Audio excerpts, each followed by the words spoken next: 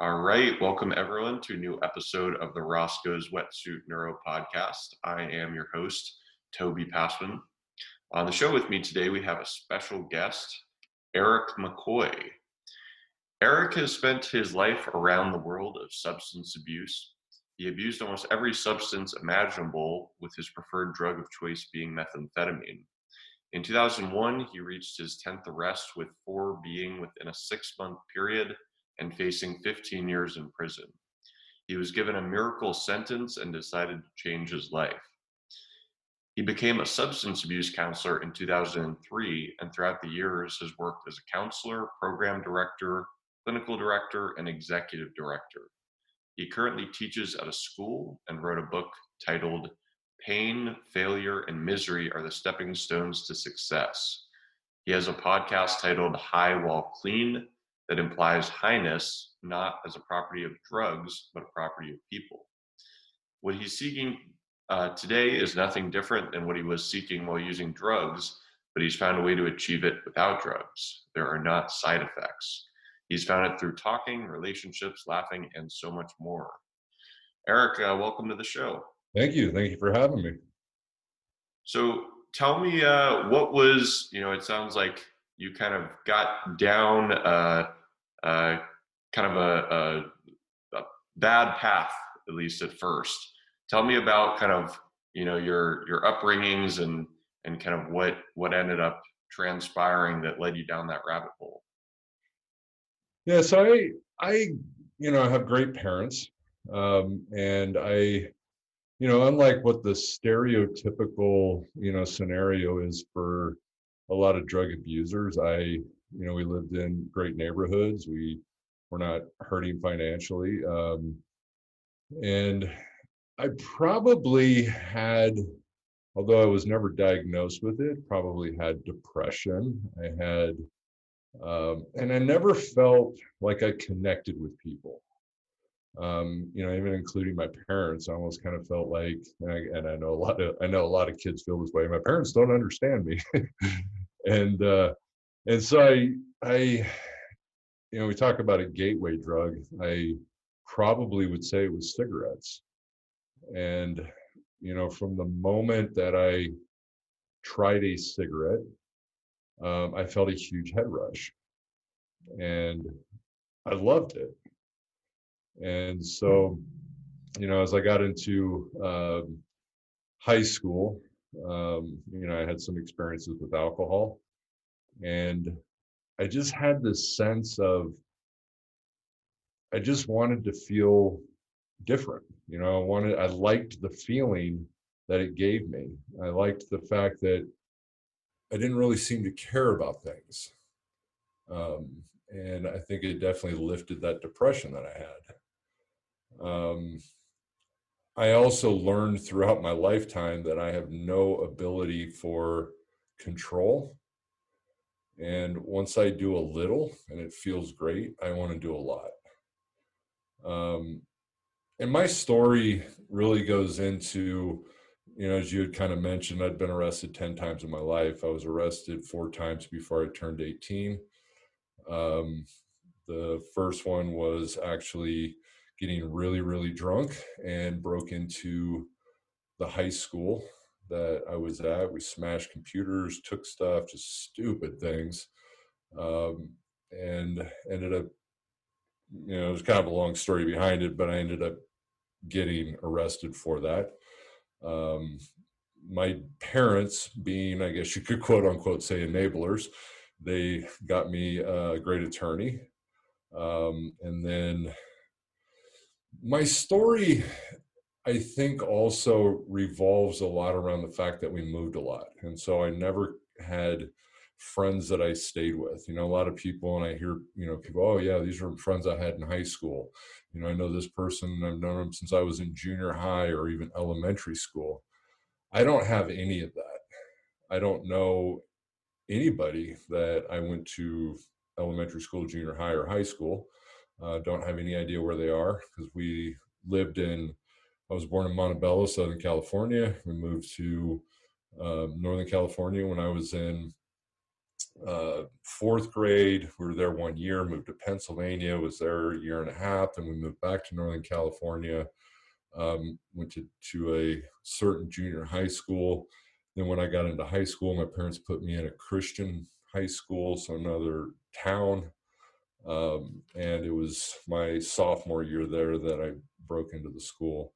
And I think a lot of it was, I wanted to have friends. I wanted to connect with people. And again, I didn't feel like I had that. I always felt that the friends that I have, they're never going to last. They're never going to be around. And so I just, whatever, latched onto the people that weren't the best, most responsible people in school and doing the best in school. But I liked that feeling of just being apart. I wanted friends, and I was very, very thin. I was made fun of a lot when I was a kid. I got into a lot of fights. And so after that thing, of course, after breaking out of school, I got expelled from that school. Then I went to another school, and I was there for the rest of my junior year. Then I ended up with a friend of mine. We ended up hot wiring these tractors. We started having wars with them. I have a long story on that, but I ended up getting arrested for that. Originally, I was charged with Grand Theft Auto, but then they ended up reducing it to joyriding. And I was given the option of either doing 30 days in treatment or 2 years in California Youth Authority, which is juvenile prison in California. And so I took the rehab, 30 days in rehab. I got out of juvenile hall, and at this point in time, my parents were moving back to Southern California. So then I went again from Northern California. Now I'm back in Southern California. Again, no friends. But I went through this rehab, and that's when I was ultimately first introduced to the 12-step program, and that whole scene of recovery with people. I latched on great to the friends that I had met in the treatment program. I stayed sober for a period of time, and then I had this idea that I just wanted to get away. And so I was on probation at the time, ran away from home, and I ended up going to Cougar Hot Springs near Eugene, Oregon, which I understand that's where you live. And so ended up going out there, and I just felt this freedom. There was a hippie commune out there. I didn't do drugs at the time. The guy I was with we were all clean and sober. Sat in the hot springs, did all that. And heading back down south, I ended up getting arrested for violation of my probation, put back in juvenile hall. I was transported from near San Francisco to Southern California by the Orange County Sheriff's Department. And I was sentenced to 60 days in juvenile hall. I did 30. They put me out on house arrest. And it's funny, as I had gone to school and of course learned about like abnormal psychology and I love psychology, and we started studying the different diagnoses and stuff like that. And as I had learned all this stuff, I started looking at myself, and I realized that I had so many traits of like a sociopath almost. But I know it's antisocial personality disorder today, but I had all of these traits of, like, I didn't care about people's feelings. I had I ended up on this house arrest. I got in an argument with my mom. I clipped off the bracelet. I don't know if I can cuss on this at all, but I said, I clipped off my bracelet, said, "Fuck you," and I left, and had no feelings whatsoever behind it. And I wasn't loaded at the time. And so I went to my girlfriend's house in Fullerton, which was, the complete opposite. My parents lived in Southern Orange County. Fullerton's Northern Orange County. Somehow made my way out there, and I don't remember how I did, but ended up getting out there. And of course, it was probably the wrong place to go if I was trying to hide from the police, because then, of course, my parents told them that's probably where I went. And I spent the night there, got in an argument kind of with her. I left, forgot my jacket, went back to the house to get my jacket. And right when I did, the police showed up and they ended up arresting me again. So this was my fourth arrest, prior to the age of 18. And had to spend the rest of that 30 days in juvenile hall. And so that was my adolescent years. And it was crazy because there were times where I wanted to figure out, okay, what am I going to do with my life? And then there were the other times where I was like, you know what, I don't even care. I want that freedom. I just want to do what I want to do. And then when I was 17 years old, just about to turn 18, I ran off with the Grateful Dead. And so went to Las Vegas, which was the first show I ever saw. And I just loved it. I loved the scene. This is when I started using drugs again. And then, of course, at that point in time, I had the opportunity to experiment with LSD, mushrooms, and that whole scene, and just loved it. We were Las Vegas and we traveled to, back to California, went to another show, then went to another show. And then once they left the West Coast, I was kind of back in this, okay, what am I going to do with my life? Now I don't know. And then that's when I got into methamphetamine and I experimented with that. And that was just the greatest thing in the world. I felt on top of the world. I had no depression. I felt pleasure. I felt good. I was able to communicate with people. And at that point in time, there was nothing but positive results that I felt. I mean, it's crazy, how you can just, do a drug and feel, why is everybody saying this is bad? There's nothing bad about this. And that's the way I saw it. And there was nothing bad for a period of time. Obviously when you start abusing substances like that, you start destroying neurons, you start destroying your, ability to think. Everything that was positive obviously starts going away. I start becoming very risk-taking type of behavior. And then I felt in my head, I was like, I got to get off this stuff. And so, my brother was actually in Chico State University. I ended up going up there to get off methamphetamine. I went to the community college there. And I started drinking. Of course, Chico at that point in time was the number 2 party school in the country, which I didn't really know at the time. And you could literally go to any apartment complex any night of the week and you could find a keg party. And I found them all. And I just started drinking. And,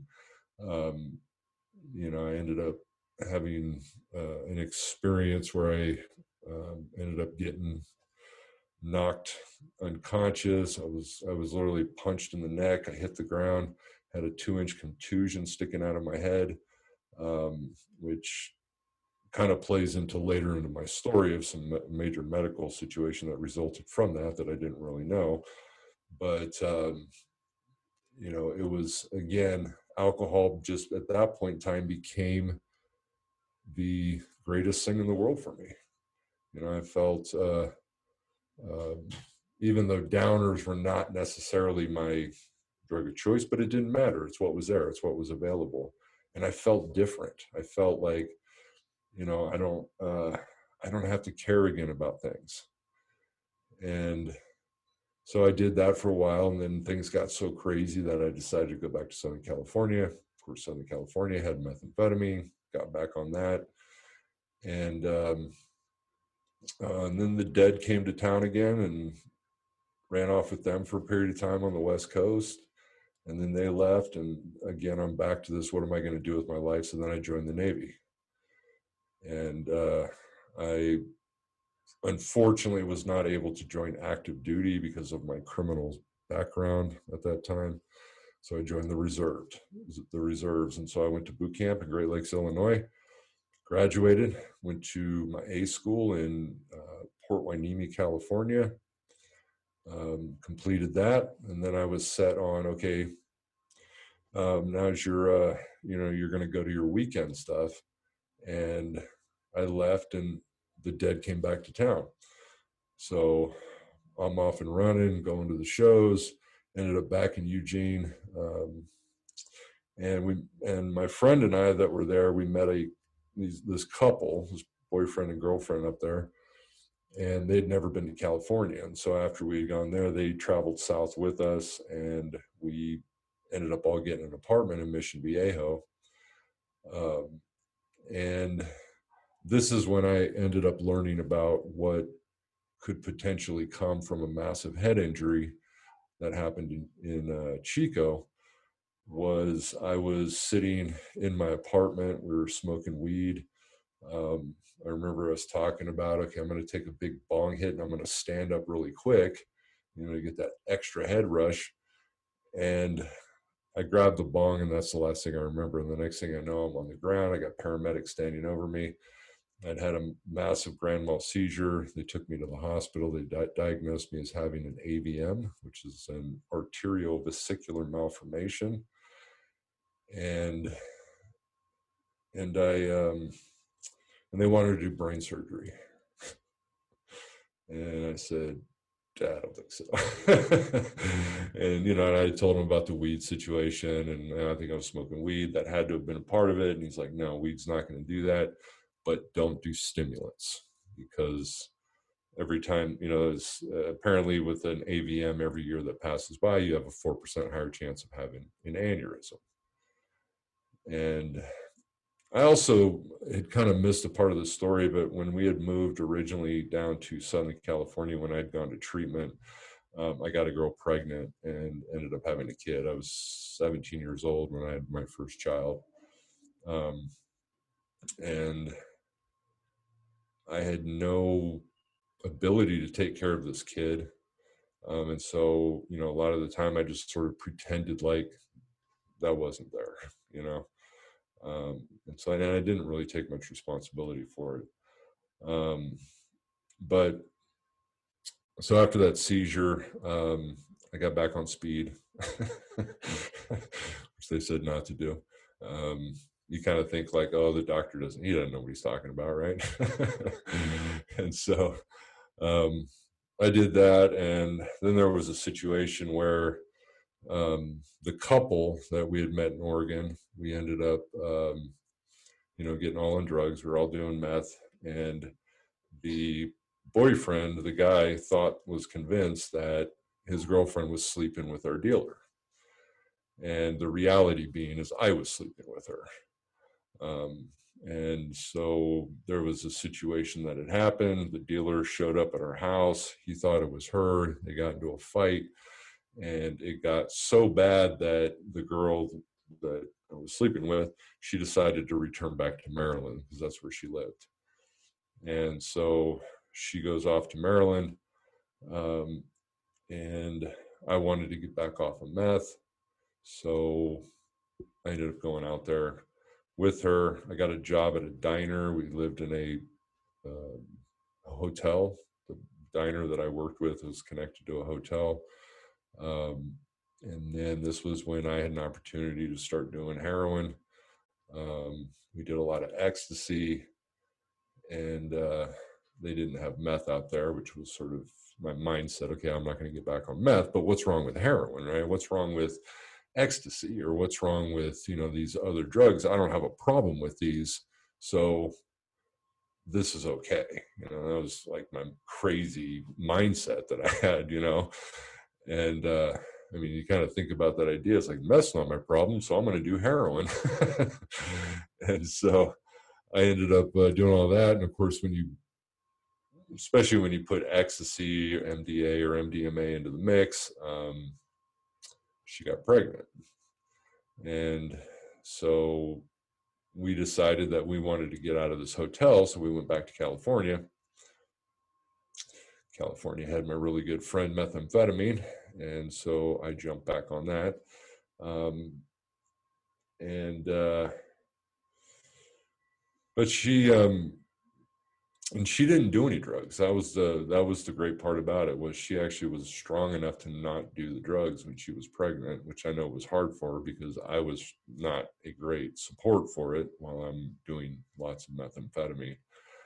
Um, and then it got to a point to where he was, my son was getting ready to be born, and she decided to go, I want to go back to Maryland. So I went with her. We went back to Maryland.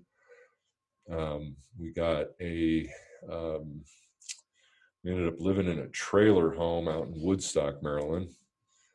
And my son was born in 1995. And then I got a job with a painting company. And again, I was kind of back in that mindset. All right, I'm going to be responsible. I'm going to do what I need to do. And I was for a while.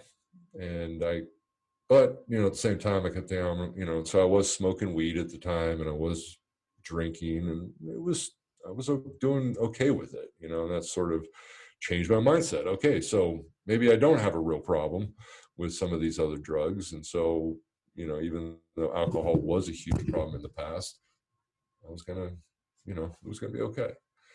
And so I did that for a while. Then after living with her, we got into a big argument, got into a fight. I ended up leaving. I got another apartment in Eugene, Oregon, or not Eugene, Oregon, in Laurel, Maryland. And I ended up in 98 deciding to go back to California. And came back to California, went back to my great friend methamphetamine. And that's when things started getting really crazy at that point in time. In 1999, I got raided by the Orange County Sheriff's Narcotics Task Force. They were absolutely convinced they were going to find tons of guns, tons of drugs, because a girl had been on probation. She got arrested because she ended up violating her probation because they found meth in her house, and so she decided to roll over on somebody to kind of help her situation, and told them that we were big time drug dealers, and we were, had arsenals of weapons, which we didn't. We didn't have any of that stuff. And so the task force was pretty pissed off, and they didn't find that stuff. But I did get arrested for possession charge, and I was given the opportunity to do treatment. And so that's what I did. I went to Cornerstone in Tustin, a treatment program. And I ended up doing 6 months there. And the kind of interesting part, again, in my mind was, okay, methamphetamine's my problem, but I'm going to smoke weed. And so actually, while I was in the inpatient part of the program, I smoked weed. This guy showed up and he had weed, and so we were kind of sneaking around the house, smoking it. He ended up getting busted, and he got kicked out. I wasn't with him at the time. They didn't test me when I came in, so they didn't have anything to compare the levels to. That I hadn't been smoking weed when I literally had not been smoking weed when I do meth. And if they had tested me, they would have found out I didn't have it in my system when I came in, but I was able to say that, no, I was smoking a lot of weed. So I did come up with a positive drug test, but they couldn't throw me out because they couldn't compare it. So I did 30 days there. Then I went to, I did 5 months of sober living outpatient at their program. And I decided to drink. And I drank most of the time that I was there.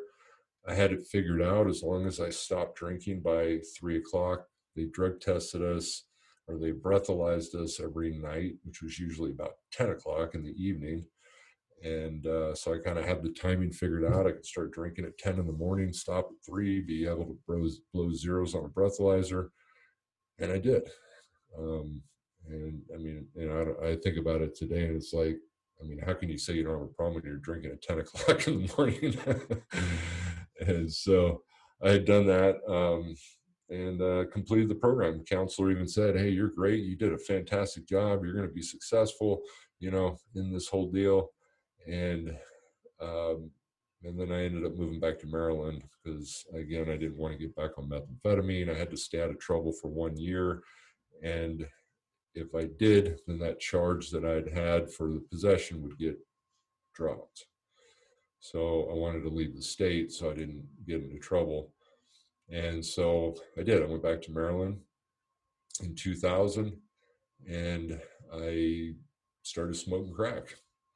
You know, I didn't have a problem with crack. It was meth I had a problem with, so I'm gonna smoke crack.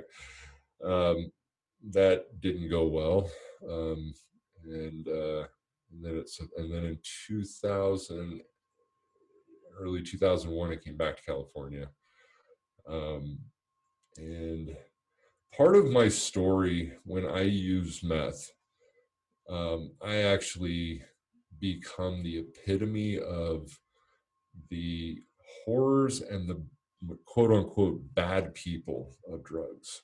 I commit crimes. I commit residential burglaries. I run around all hours of the night.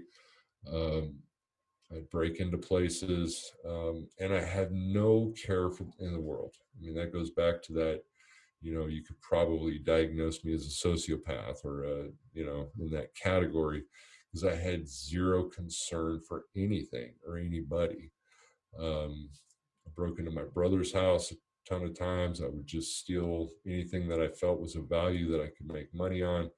I was selling large amounts of drugs to make sure that I support my habit. Everything was around methamphetamine. And it's really, it's interesting and I try with with my podcast, and I kind of talk about some of this stuff is that, you know, the power of addiction. And I correlate it in my book, and I talk about like the Dr. Jekyll, Mr. Hyde scenario. You know, I do methamphetamine and I literally become that Mr. Hyde, with the exception of murder and stuff like that, obviously. But nothing matters. Everything about my life at that point in time is either finding the drugs, or making sure that I have what I need to make sure that I get it. And I would typically commit an average of 10 residential burglaries a night. I mean, people were home. Obviously, luckily, nobody ever saw me. I was, I guess, apparently pretty good at it.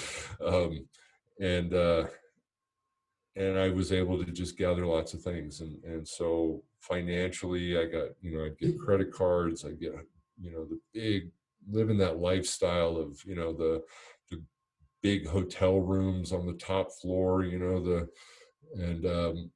just living that life that was miserable. And it's crazy when I think about it today. Once you reach that place to where drugs are fun when you choose to do them, when you have to do them, they're no longer fun. That enjoyment when you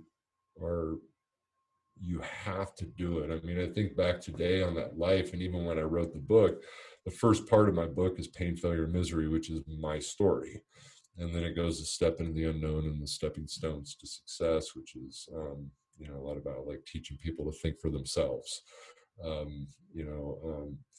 But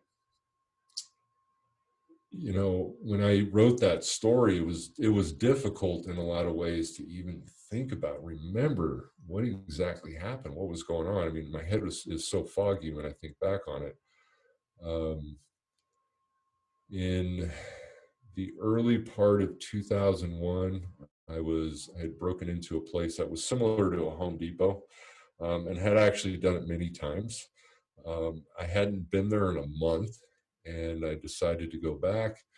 And one of the things that I was able to gather was they had a shack in that place that had credit card numbers, social security numbers, driver's license numbers, names of people. I mean, it was, for me, with that lifestyle, it was a gold mine for me, because I was, I would print checks and I was able to literally make credit cards. I had one of the things that you could stamp numbers on cards. You could put whatever name you want on it. I was making driver's license, fake IDs. So I could become anybody that I wanted to. And it was amazing when I actually had names, addresses, social security numbers, birth dates, all that stuff that matched a single person. And so I was gathering all of those things, and went in there one night, cut the lock, went inside. I got into the shack. I looked up on the roof. There was a flashlight. Some guy, Orange County Sheriff's, freeze. Of course, freezing was not what I was going to do. So I took off running, and I came around the backside. And of course, if you realize one sheriff's there, there's probably going to be more. And I came around the corner, and there was, I don't know, maybe 10 sheriffs out there. And I decided just to lay down. And then this kind of reminds me of the situation, that had happened recently with the guy that had died when they held down his neck, Floyd, the situation with that. And it really reminds me of it, because I literally laid down and I had a deputy that came that just jammed his knee in my neck. I couldn't breathe, and I was trying to gasp for breath, and he's telling me to freeze, and I'm like, moving. I'm moving just to try to get air, and they're threatening me with, evading arrest and all this stuff, and it was crazy. I mean, I literally thought too at that point in time they were going to kill me because I could not breathe, and luckily I didn't. But I did get arrested. They charged me with commercial burglary. I had a bunch of dope on me, so possession. Got to the Orange County Jail, went through the booking, and once they were taking us up to get housed, they called my name, told me I posted bail, and my girlfriend posted my bail. So I got out, and most people, obviously, you think, okay, now you're in trouble, so maybe you should stop what you're doing, but none of that mattered. Everything was about, okay, I need to keep going. And so I kept doing what I was doing. They set a court date 30 days later when you post bail. I showed up to my court case. The DA didn't file on my case. They dropped the charges and they exonerate your bail. They have, they have to file on your case in a certain time. So after that day of that court hearing, my girlfriend and I decided to go down to San Diego. Went down there for the day, came back, and this was the day after that court hearing. Came back, a girl called me, wanted to buy some dope. Met her in Irvine, showed up, handed her the dope. She handed me the money, got in the car, and I drove, and I started driving. I pulled up to the light to get onto the freeway. Cop pulled up behind me, and just as I was getting ready to get on the freeway, he throws his lights on and tells me to pull off at the next exit. I pull off, and he says, "How much have you had to drink?" And I said, I don't drink, which I really don't. And he was accusing me of being drunk, because apparently I had just crossed over the line a little bit, waiting for the light. And so I get out, I get in the back. He says, "All right, I'm going to have to do a sobriety check." And he asked if he could search me, and I didn't know what I had on me, so I told him no. And he said, "All right, well, at least I need to pat you down." So he starts patting me down, and he grabs my cigarettes out of my pack and out of my jacket, and he opens it up, and then all I hear is, "Okay, now I have a reason to search your vehicle." And I'm kind of, "What the fuck are you talking about?" And so I turn around, and he's holding a marijuana bud in his hand, which I didn't have, and I didn't smoke weed. And I came to find out later, the girl that I sold to, she had gotten busted a couple weeks later, and I'm pretty sure that she was a part of that situation to set me up. They, of course, didn't have any search warrants, so they had to do something, and so I'm pretty sure that guy planted the weed in my cigarettes to give them a reason to search my vehicle. And my vehicle was a bust. I mean, it had drugs everywhere, scales, baggies. I mean, I had probably an ounce of weed that was stashed in my car. They found all of it. They couldn't get into my trunk. They even tried to bust it with a lock buster, and it never opened. which I was very grateful because that had all my computer stuff and everything I did to make checks and all that stuff. So we get arrested and um, get into jail. And this was on a Sunday. I slept for 2 days. Actually, it was a Thursday, I think, and I slept for 2 or 3 up to Sunday. I think I slept. And finally got up, and I thought about my girlfriend, and so I had called a friend of mine to see if he could come up with the money to post her bail. I didn't know if he did, but then Tuesday rolled around. They took me to court, and they never called my name. They took me back, and they just released me that night. And came to find out again, the DA hadn't filed on my case yet. So they had 72 hours to arraign me. Didn't happen, so they let me go. And I started, and I kind of thought later that all of this stuff was just a setup for me. Because once I got released, I came to find out later that the Narcotics Task Force was following me and trying to bust me and trying to see what they could get from me. And the reason being is on September 10th of 2001, the day before the infamous September 11th that we all know of, I had pulled into this hotel. My girlfriend was in my car. I was in her car. I don't know how we switched cars, but we pulled in. And the next thing I know, I got a gun at my head. And the guy's telling me, Orange County Sheriff's, we have a search warrant to search your vehicle. And I'd been through the search warrant situation before in 99. And I knew they had to present it. And so I asked him, okay, I'd like to see the search warrant. He said, okay, not now. I'll show it to you later. Orange County Sheriff shows me his badge again. And I said, no, I want to see the search warrant. All right, you'll see it later. And never presented it. Of course, they handcuffed me. You don't have much choice in what they do at that point in time. So they found dope in my car, found dope on her. And I had like 5 fake IDs in my wallet. They ended up, then they were saying, okay, they got a search warrant to search our room, which they never presented. They went into our room. They took tons of my stuff. And, but then they ended up taking us to jail, booked us on possession charges because there wasn't anything big enough for sales or anything. And called our bail bondsman, posted bail again. We both went to court 30 days later. The DA had filed on the case, dropped the charge, exonerated her bail. So at this point in time, I'm thinking I'm invincible. I've been arrested now at this point in time three times in 4 months or something like that.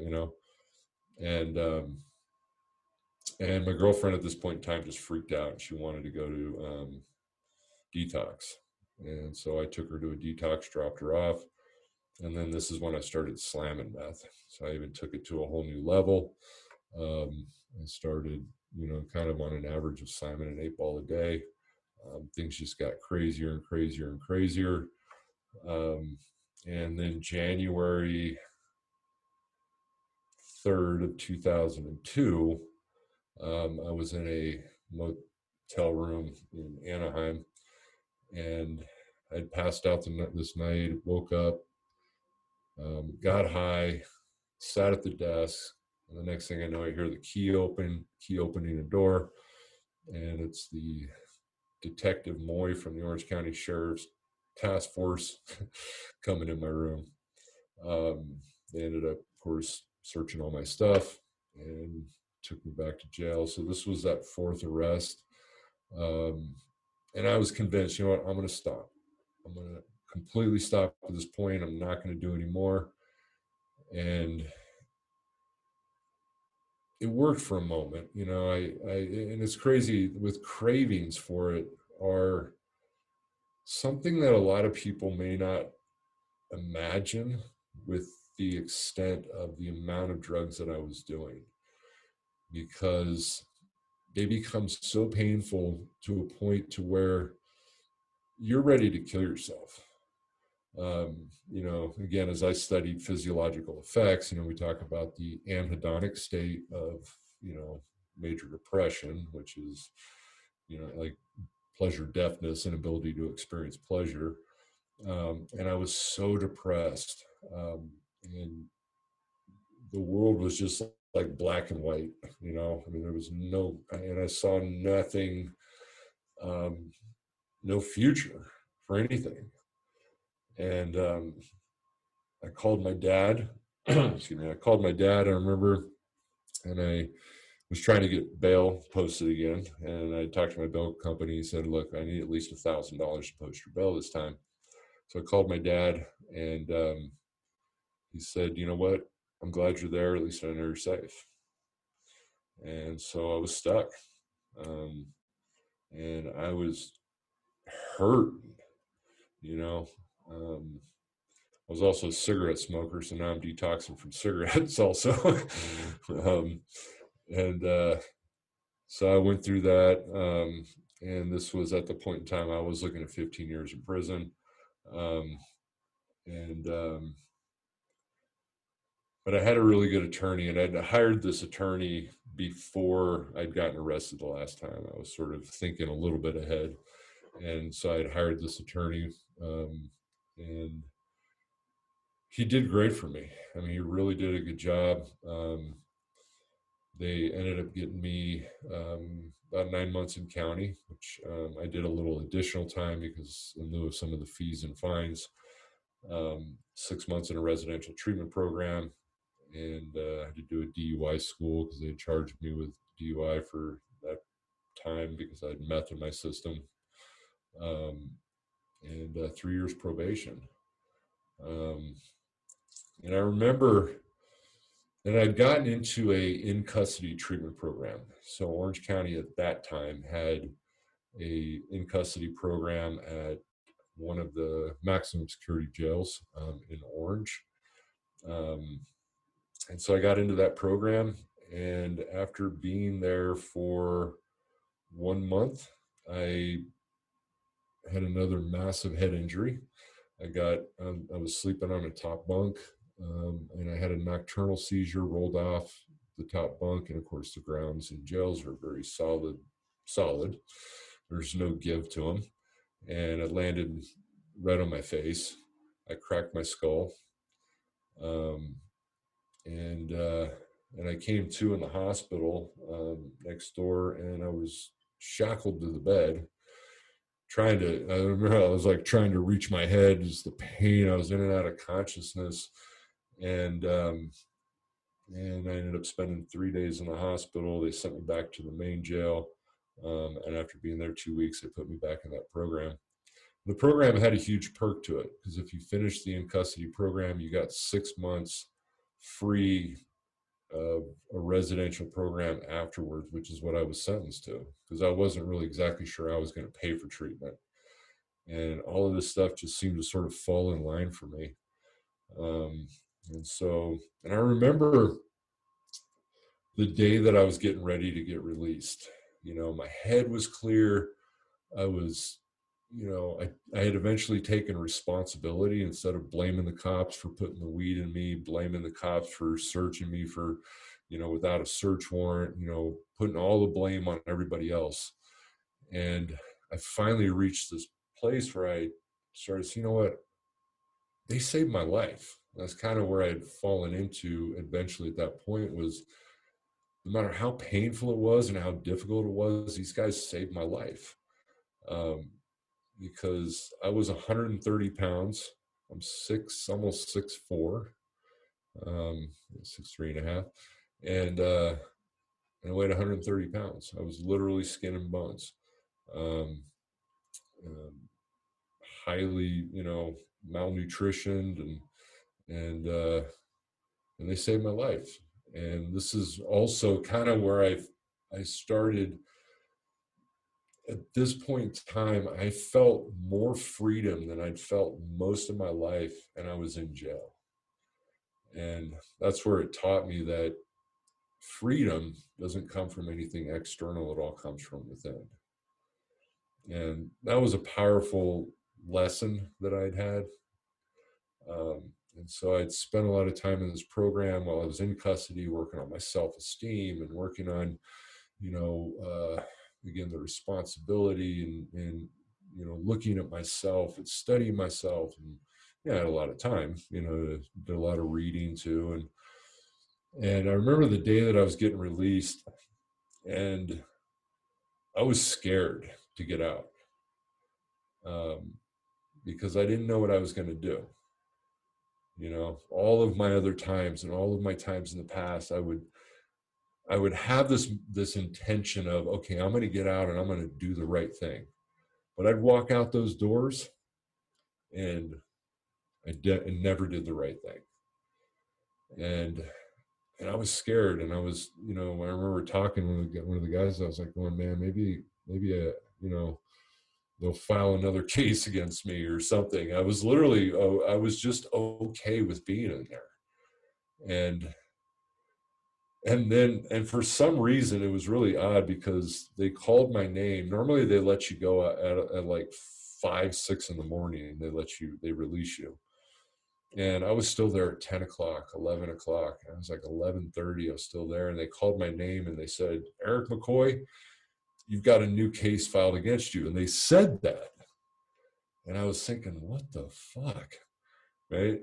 And what ended up happening, the reason I ended up not getting all of those years, was that the case of the Sheriff's Narcotics Task Force that did take my stuff when they didn't have a warrant, that never did get filed. So, and then the other odd thing that I couldn't figure out was the one that the last arrest that I did have, they did have a legitimate reason, because I had a warrant. I'd ran on all those cases when they finally refiled them. And so they legitimately had a reason, but they never filed any charges against me. And I don't really understand why. Because they could have nailed me with another possession charge, multiple possession charges, possession of stolen mail, and all kinds of stuff, possession of stolen property. Nothing else got filed. And I don't know if maybe they felt bad for me. I don't know. And I still don't know to this day. But that was one of the reasons. So it was only 2 of those cases that I ended up pleading guilty to, which were 6 felonies. And so when they did, when the deputy said that, it didn't surprise me. I'm thinking like, oh, okay, maybe they did. They definitely had another case they could have filed on.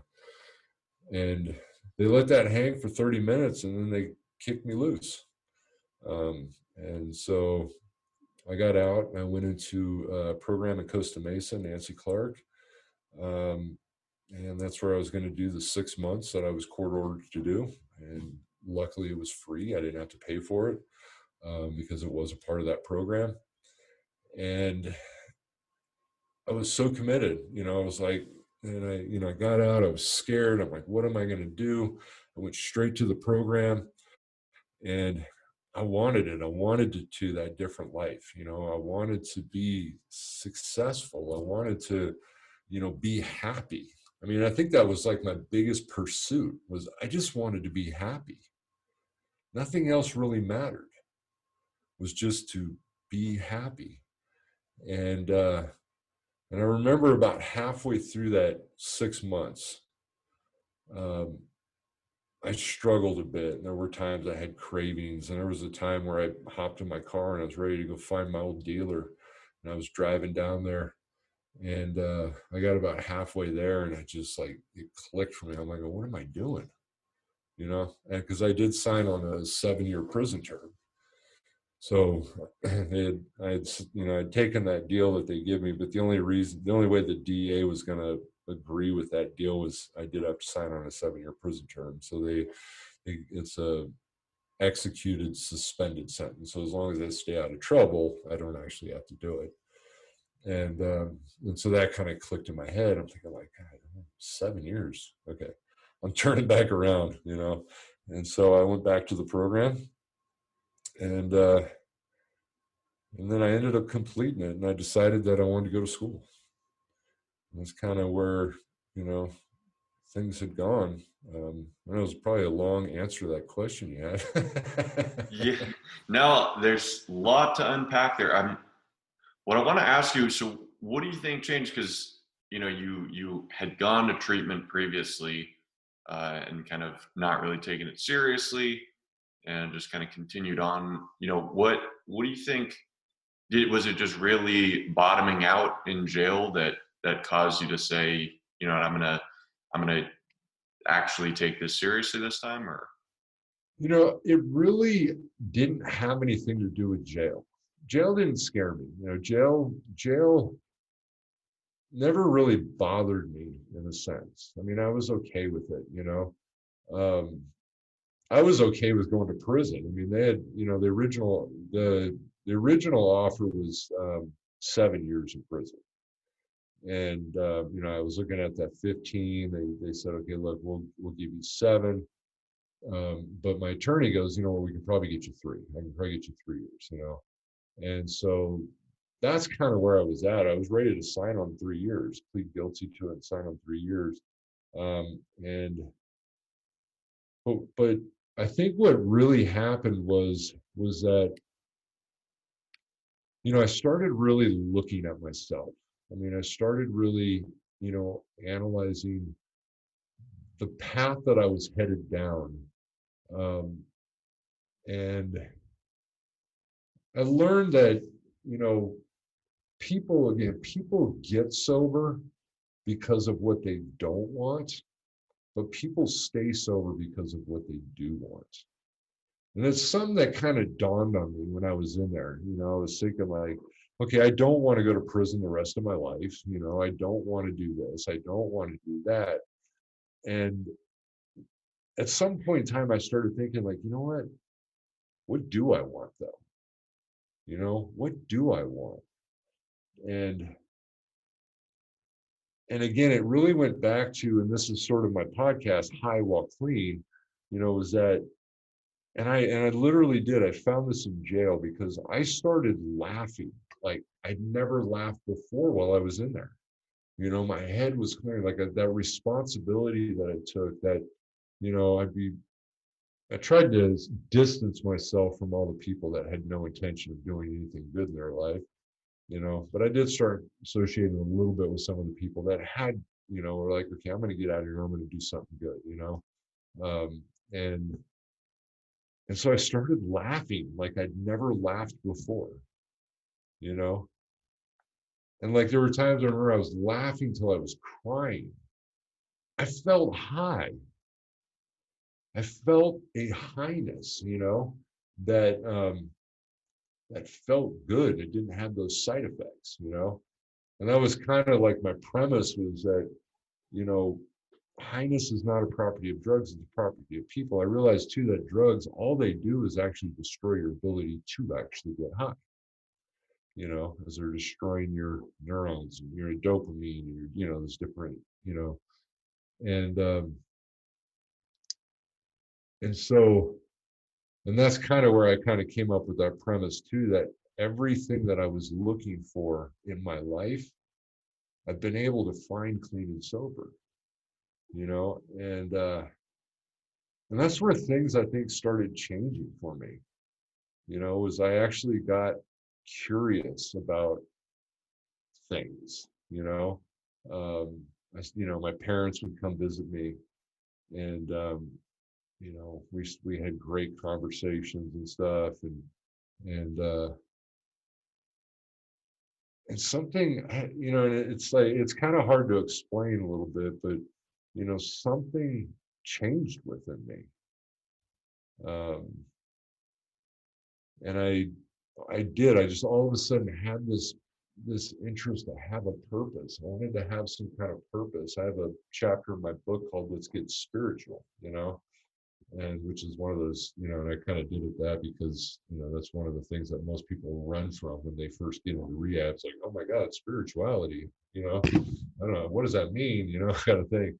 And so, it's like you look up spirituality, and spirituality says, to have, to be spiritual, right? Look up spiritual, and says to have spirit, right?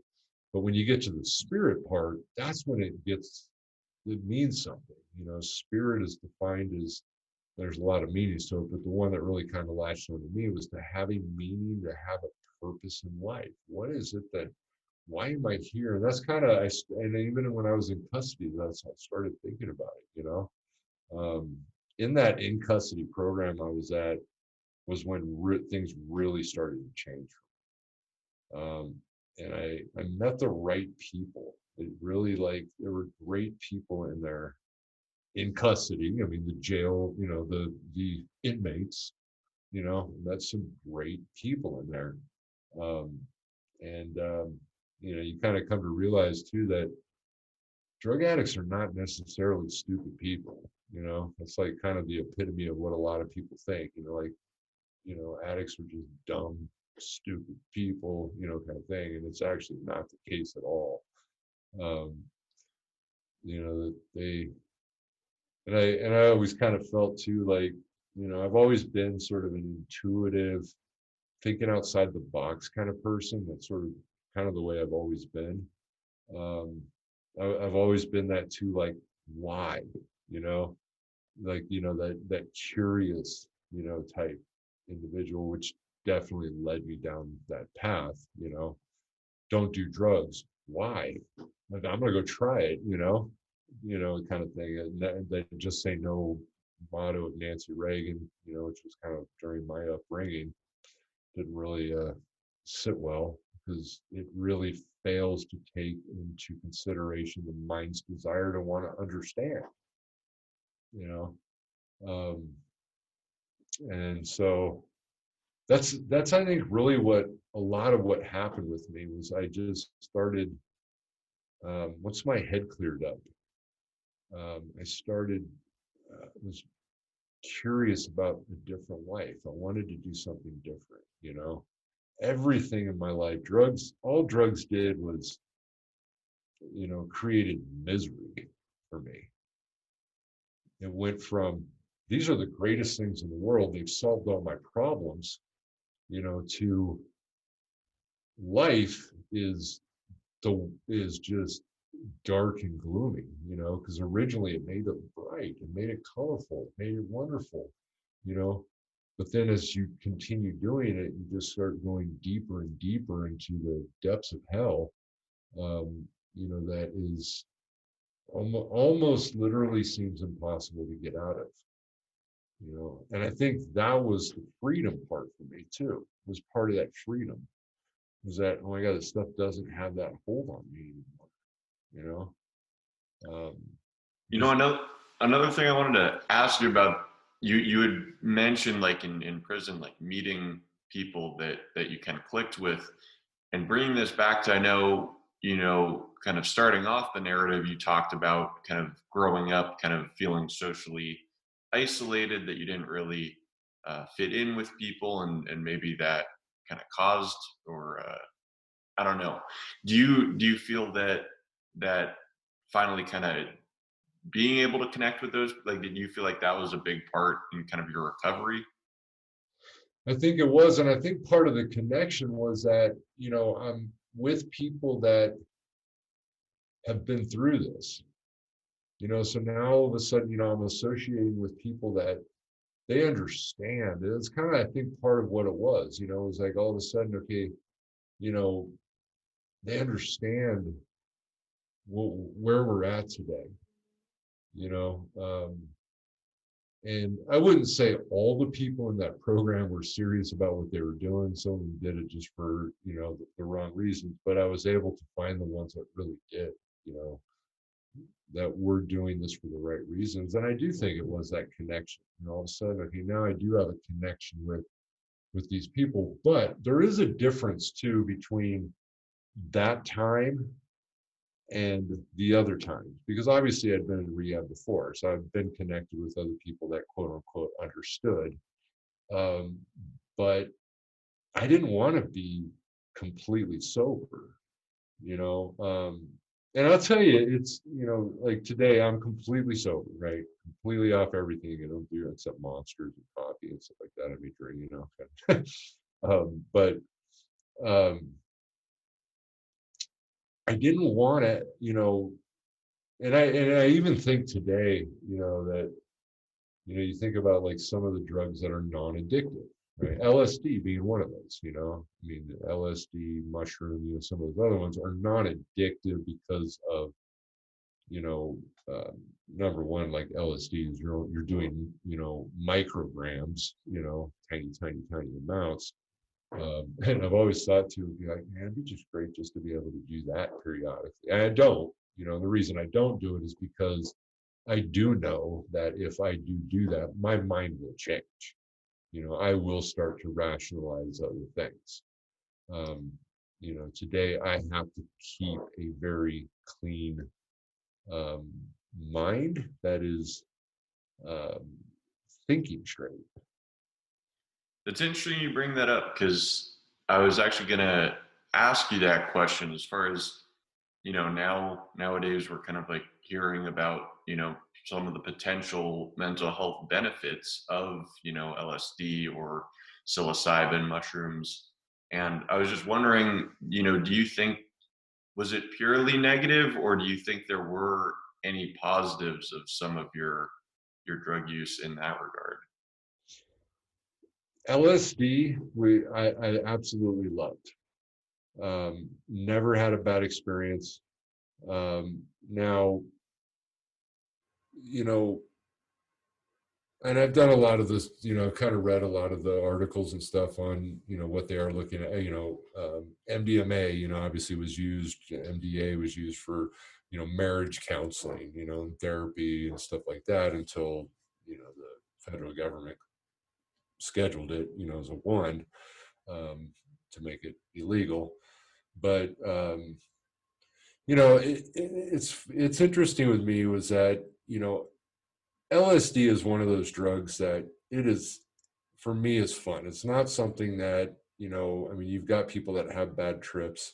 There is a lot of evidence to show that if you are predisposed to like schizophrenia or some of these other ones, it could trigger it because of the massive alteration of your neurotransmitters. But for me, it was never a bad experience, and um, but I don't do it today again because it would change my thinking on things. Part of it being like, oh man, I've used a drug now, so now might as well try something else. Um, but at the same time, it really was never a trigger in the past for me to do other things. Um, and again, it is classified as non-addictive. Um, actually, I think the DEA's classified MDMA, psilocybin, LSD, all those as non-addictive. Um, but and I kind of laugh about a lot of the whole especially like the '60s and mentality and so it's like, oh, it expands your mind kind of thing. And of course I remember back when I was doing a lot of it, yeah, I had these you know brilliant ideas and things like, and I even wrote down things sometimes, and but then I'd read it when I was off it, and I'm like, I don't even know what I'm talking about. This doesn't even make any sense. um, but there is a lot of people out there that do think that there is a lot of benefit behind it, for various things. um, I am somebody that is all about harm reduction.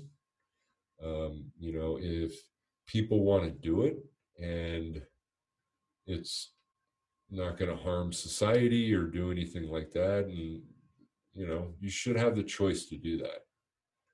you know I am big on harm reduction just because I mean, even when you look at like you know um, with opiates, the like Suboxone or Subutex or some of these other ones that people are doing maintenance programs on.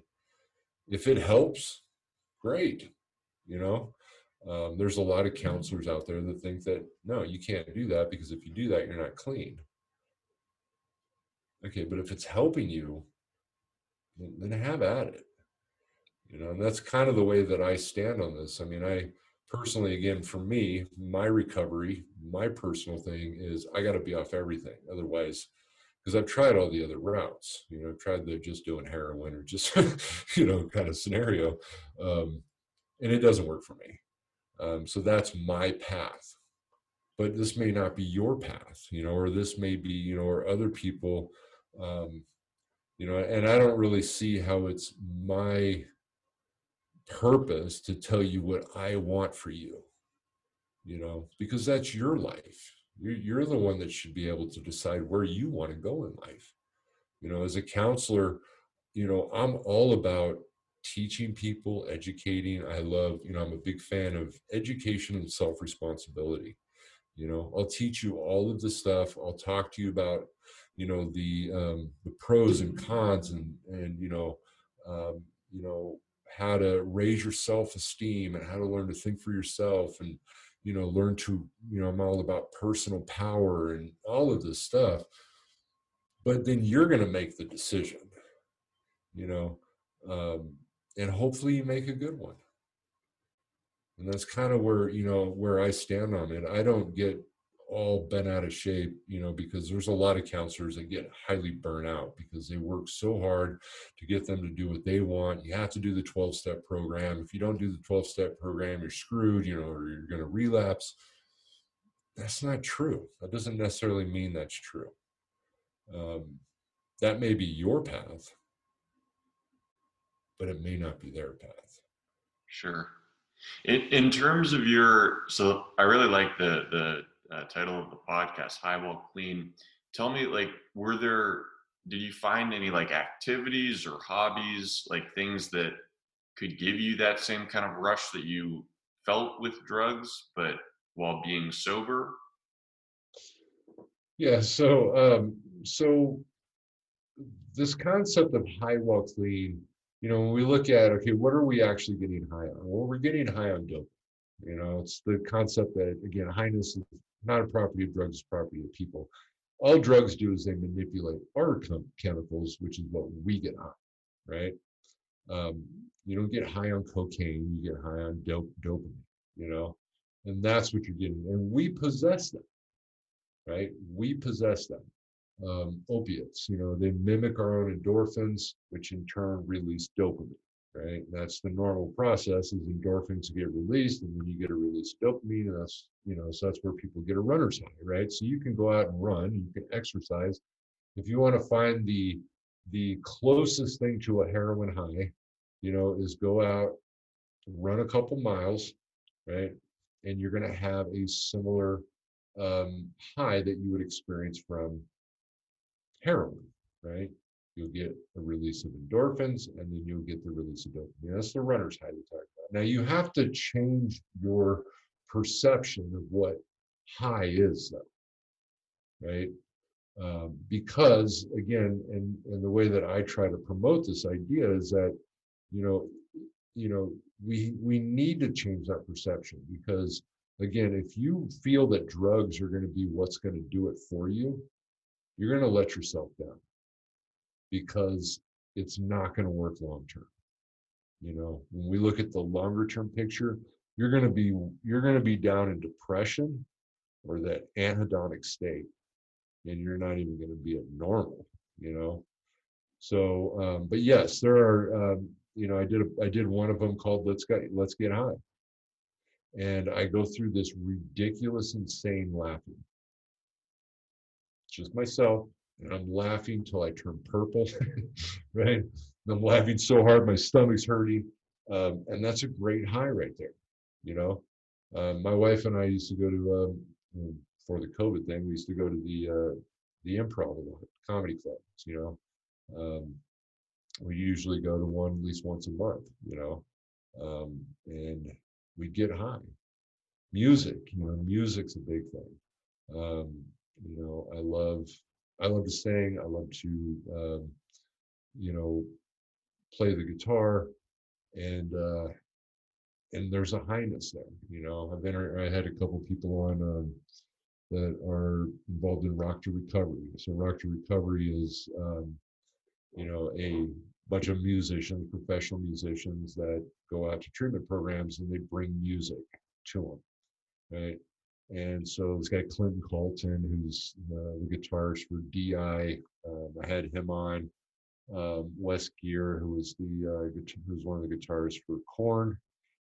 He's actually the one that started it, and I did a podcast with him, and I talked about that idea, about how music, that's how we get high. That's a way you can get high.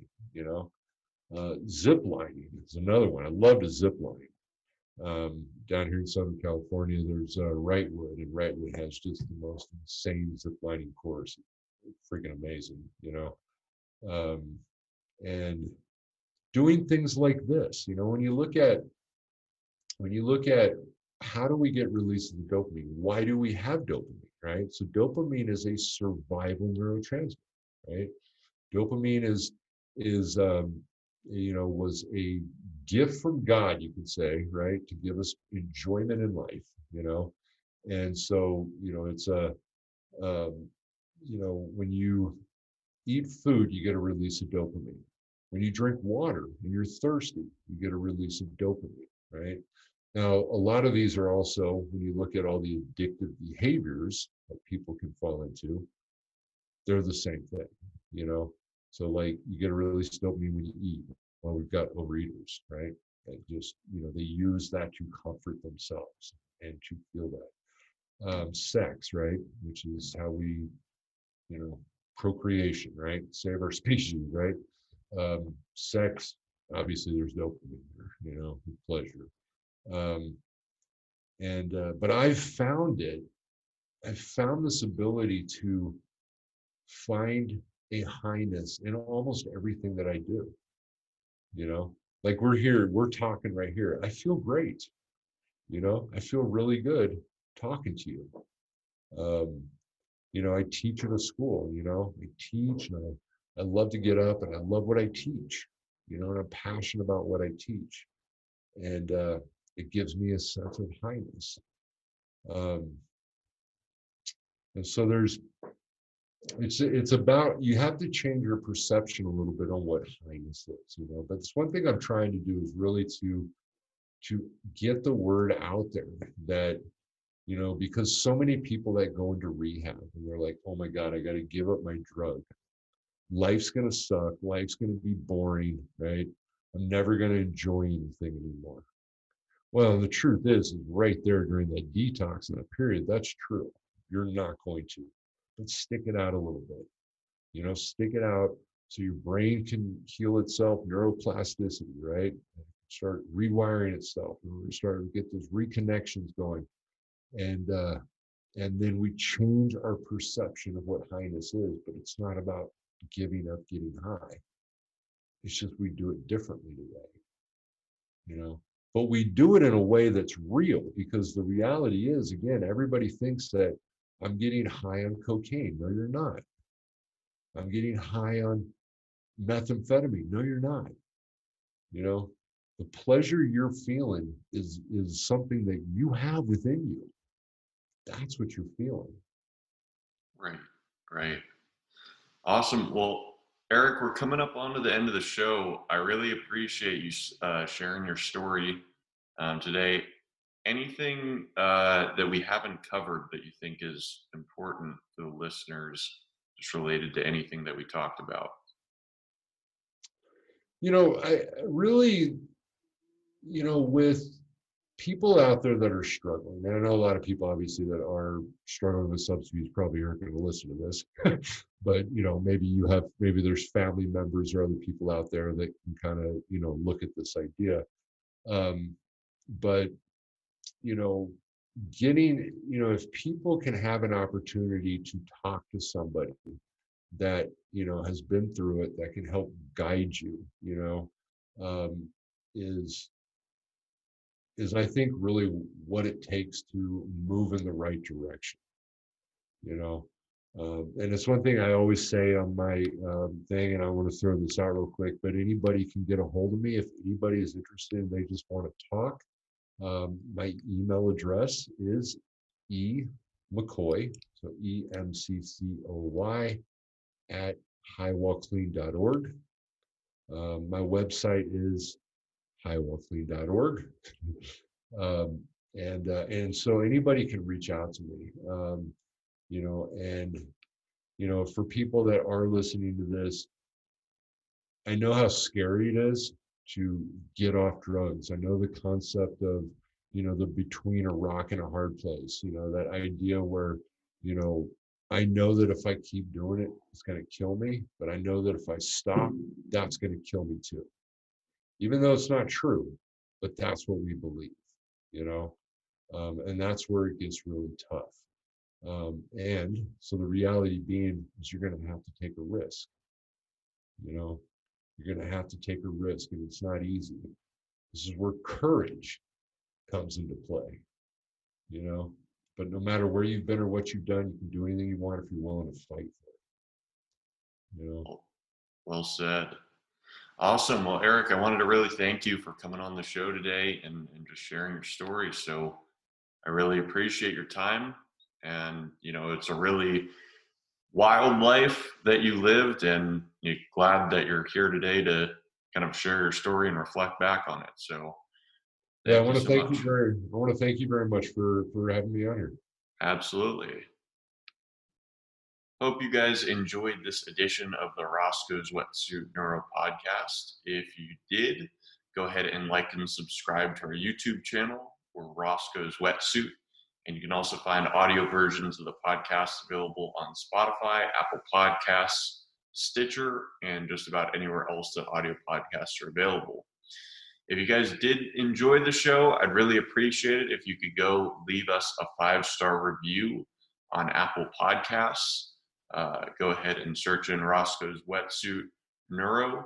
And if you could write a review, that would be greatly appreciated.